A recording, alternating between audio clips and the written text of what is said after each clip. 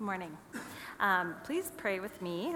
This is a prayer attributed to St. Francis, and actually it's a prayer that our brothers and sisters and friends in Guatemala are praying right now as they're having their service at the same time.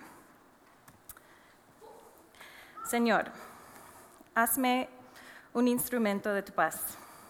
Donde haya odio, siempre amor. Donde haya herida, perdón. Donde haya diferencia, armonía. Donde haya duda, fe. Donde haya desesperación, esperanza. Donde haya oscuridad, luz.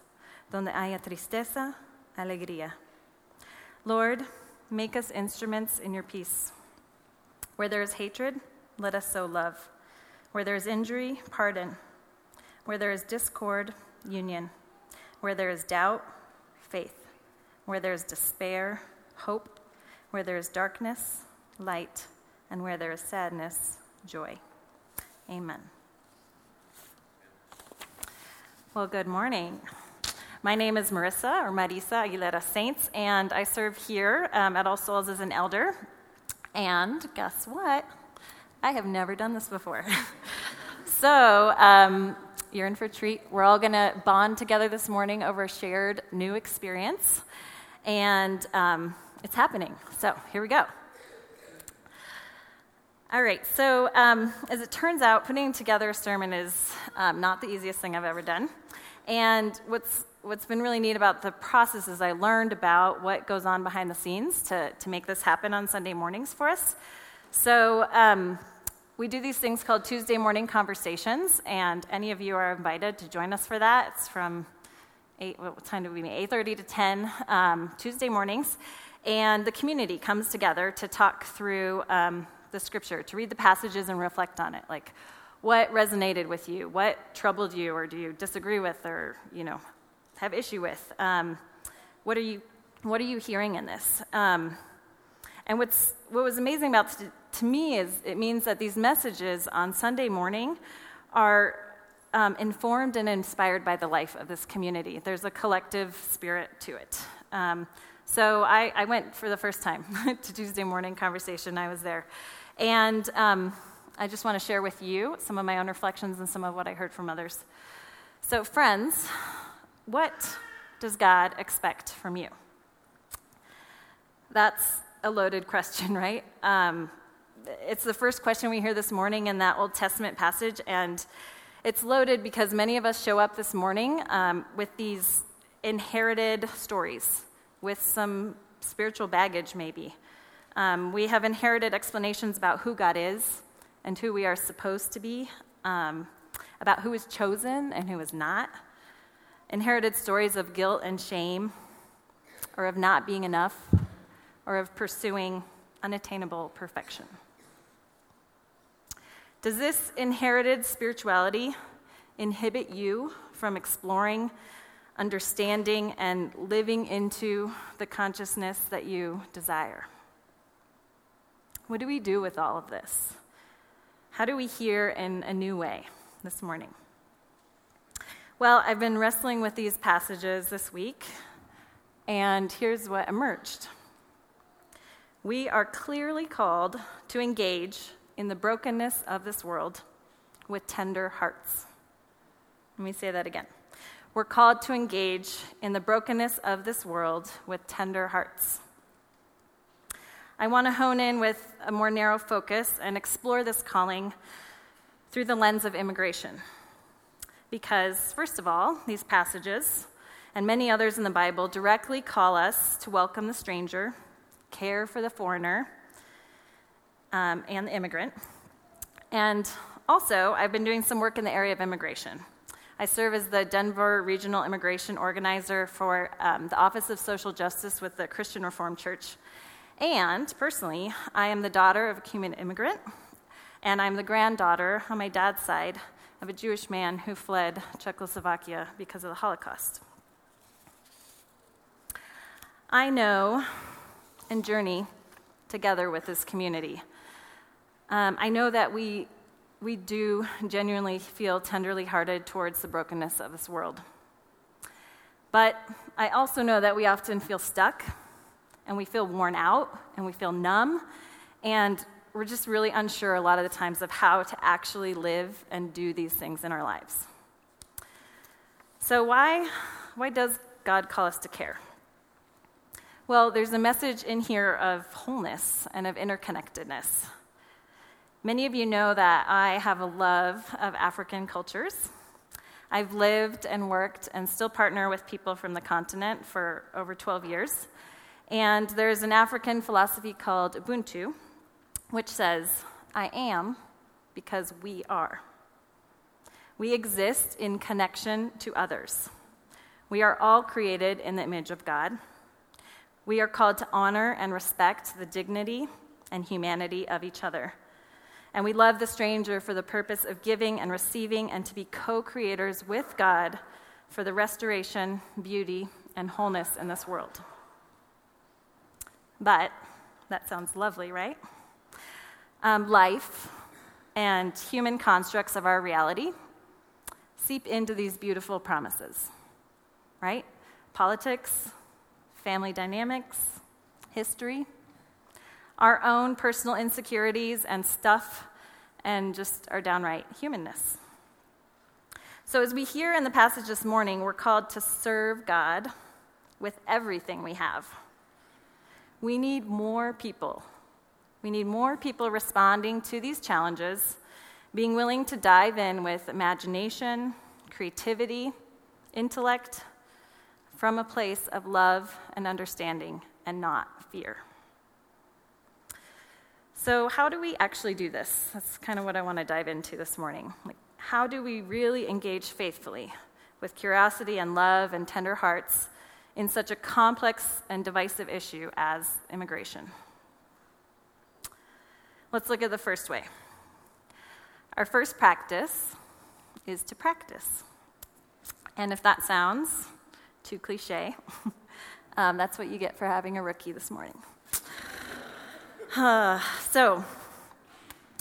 We practice. We don't just do this Sunday morning, right? This isn't a religion. It's not a label. It's a way of being, and it's a way of life. Of course, as humans, we've shaped it into a religion, and we've put labels on it, and we do, don't get me wrong, we do need to take responsibility for the fact that we participate in those constructs. But that's not the spirit of what Christ or what Jesus is teaching. So if God is interested in our transformation and in coming into our fullness of being, it's a process and it takes practice over time. We practice these teachings until they're so infused in us that we just live them, not for reward, but towards wholeness and healing. Have you ever had someone in your life, like a friend maybe, or family member or partner, or maybe your child, thank you? I'm talking about thank you for doing something for them, or thank you for being there with them during a hard time, or thank you for being someone important in their life. It is such a gift to receive words of affirmation and connection like that. It's a good feeling, and also in my experience, I think sometimes when we receive those words, sometimes we respond with things like, well, of course. Don't worry about it. You don't need to thank me. I didn't really do anything. I love you. You love me. We're just living life together. And you do so much for me. So what I found surprising in the New Testament passage this morning was that when Jesus is talking, instead of the response to him from the tenderhearted, from the blessed people, instead of responding wearing a badge of honor and pride and feeling really accomplished, they actually responded with a question, and they sounded really kind of dumbfounded and oblivious. They responded to Jesus with a peculiar question, saying, "What did you mean? When did we do that for you?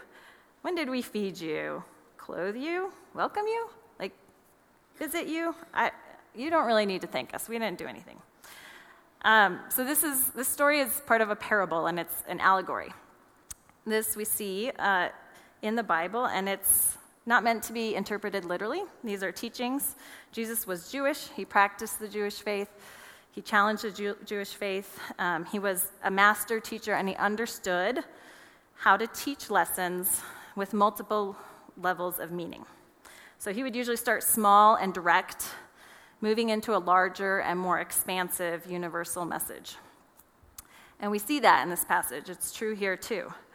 So how do we practice becoming people, like we see here, who are so infused and integrated with the love of God, with Christ in us, that we see and feel and act in response to others as part of who we are?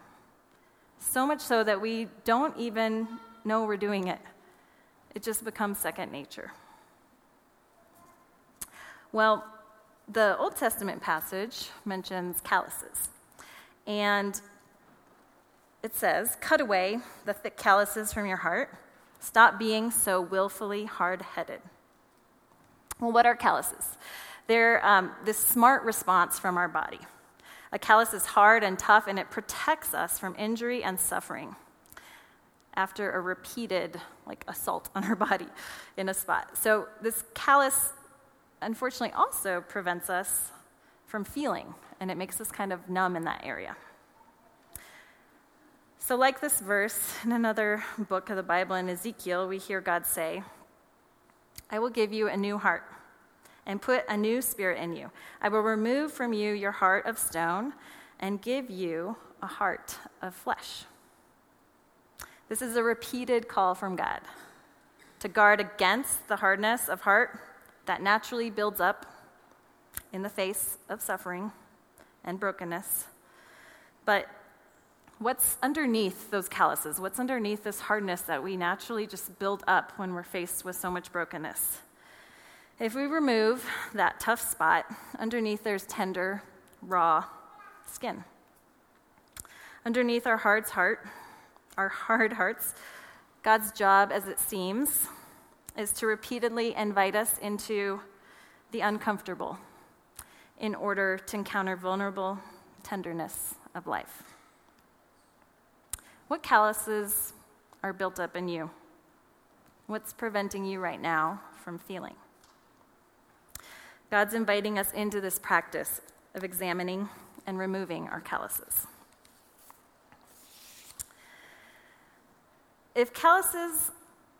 On the other hand, if calluses are this smart response from our bodies, some of you are probably feeling frustrated right now because you've tried this, and it's not sustainable to be open and raw all the time.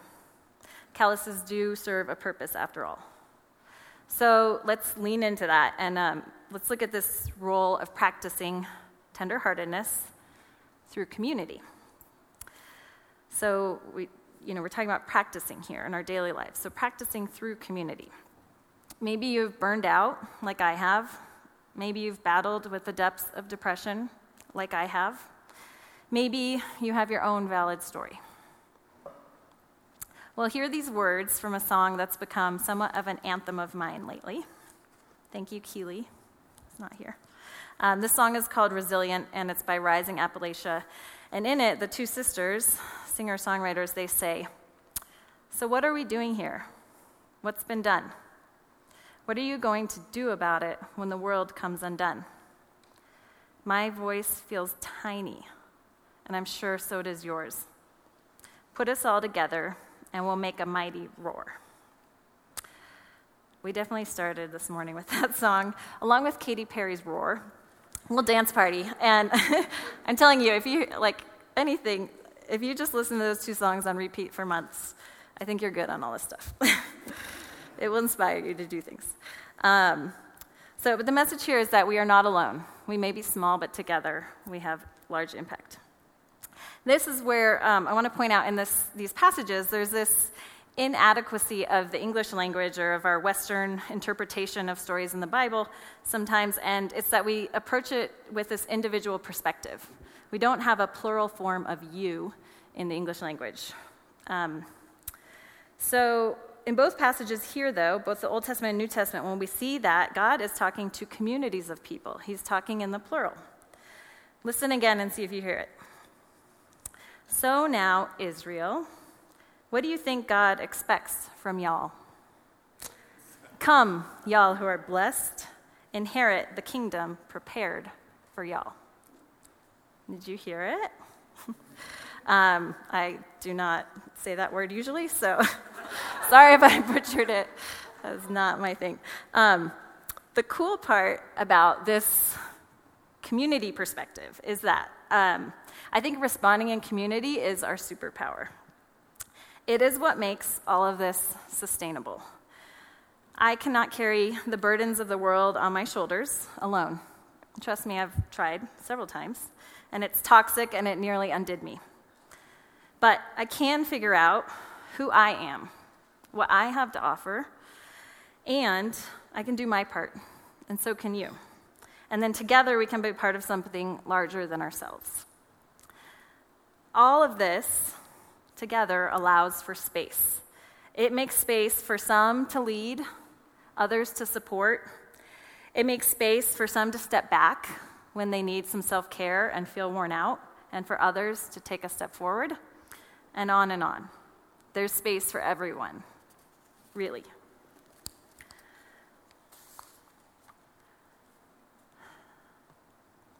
There's one more practice of tenderheartedness that we see in Scripture today, and it's a practice of remembering.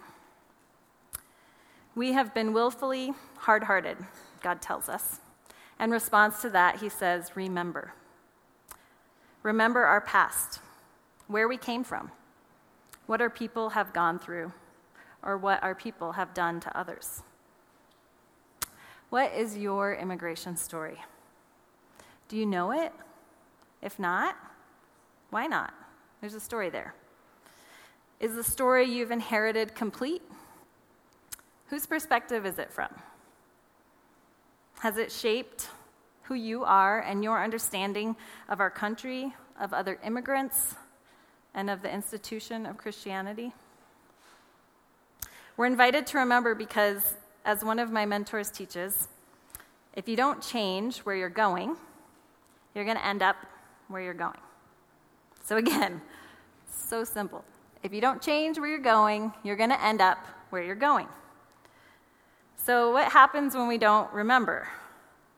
If we don't know our history, we repeat it. We've heard that before, right? You see, we travel on these paths, and sometimes we forget we're on them. We're not paying attention to where we're going or to readjusting course, so we hard-heartedly stay on the same path of brokenness. We need to know and reckon with our histories, with the unpleasant and inconvenient parts. We can't just ignore and say, let's move on, we're better than that, or it's just not really who we are. If we don't know our history, we repeat it. So personally, I've been just really deeply disturbed by hearing the news and the reality being faced by people seeking asylum in this country at our southern border. You've heard it too. Our country is warehousing people, separating families, putting children in cages, using hardship, cruelty, fear, and these dehumanizing tactics to scare people away. And I don't want to simplify the issue. It's complex and there's so many layers to this, but not only does this dehumanize the individuals seeking safety and opportunity, but it also dehumanizes those that are directed to impose these policies. So it also dehumanizes the people that have to listen to the cries of babies and young children taken from their mothers, to the people that have to hold or discover the lifeless body of yet another child dead in custody in the care of our government. You must treat foreigners with the same loving care. Remember, you were once foreigners in Egypt. These stories should trouble us. I don't know about you, but I find them shocking. I read these things and I cry and I say, how are we doing this? Why has it come to this? Well, if we listen to God's call here, and if we follow the invitation to remember our past, remember where we've come from, our current situation, there's some light that's shed on it. It starts to become less shocking and a little more clear that we've continued on the same stubborn path of brokenness. Because you see, this actually isn't the first time that our country has strategically, systematically separated families out of fear and exploitation and greed. You've heard these parts of our history: the slave trade, dehumanized people, separated families to maintain power and exploit. Indian removal, the Trail of Tears, cruelly separated families, people treated less than human. Internment camps of Japanese Americans. Indian boarding schools, where the U.S. government allowed Christian missionary groups to seize Native American children from their homes, put them in boarding schools, strip them of their Native identity, all in the name of civilization, assimilation, and Christian ministry. I'm sorry to break it to you, but this is what we do in America. This is what we have done repeatedly. Honestly, putting this together for this morning was difficult because I realized I was actually really concerned about bringing it up in this way, about its perceived harshness, and about just concerned about disrupting your peace on a Sunday morning. But are we living in God's commandments? Are we really doing it? I recently finished listening to Austin Channing Brown read her book called I'm Still Here, and in it she says this. She says, "Our only chance at dismantling racial injustice is being more curious about its origins than we are worried about our comfort.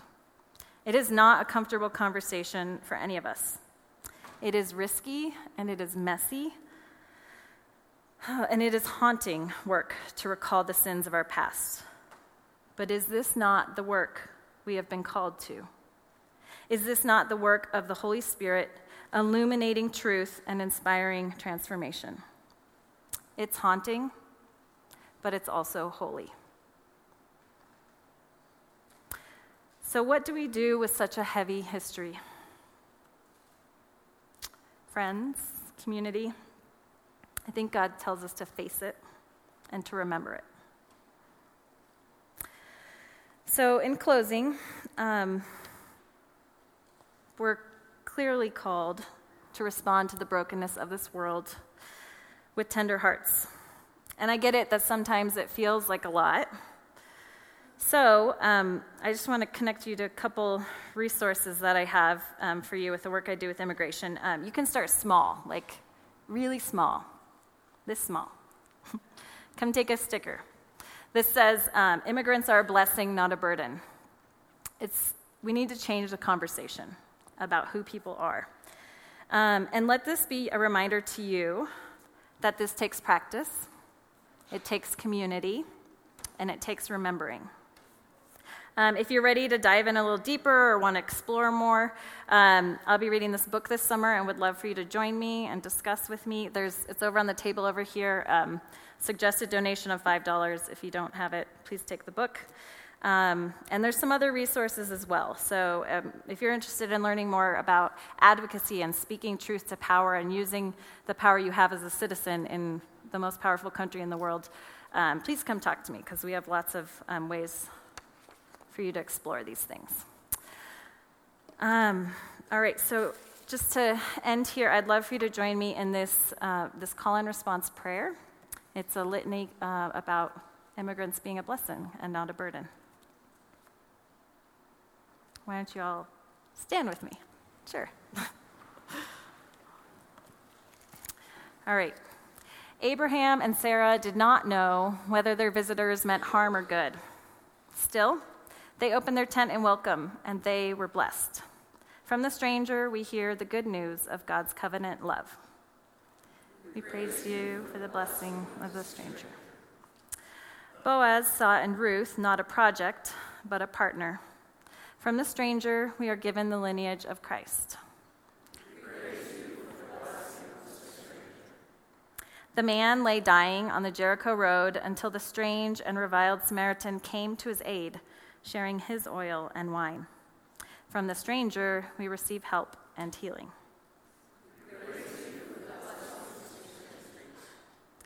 When the people of Israel were strangers in Egypt, only as valuable as the bricks they produced for Pharaoh's economy, God heard their cry and saved them. When we are strangers, we come to know a God who frees us. Christ hides in the face of the stranger, reminding us that I was a stranger and you welcomed me. In the stranger, we can experience the presence of Christ. We are called in Scripture again and again to welcome the stranger and the many blessings that the stranger may bring. For the immigrant, the refugee, the one we do not know, we give our thanks and praise. Family, God is worshiping you in many languages and following you in many cultures all over the world. But the diversity of family of God has also come right here to this community. May we receive the blessings you bring to us, Lord, of the strangers.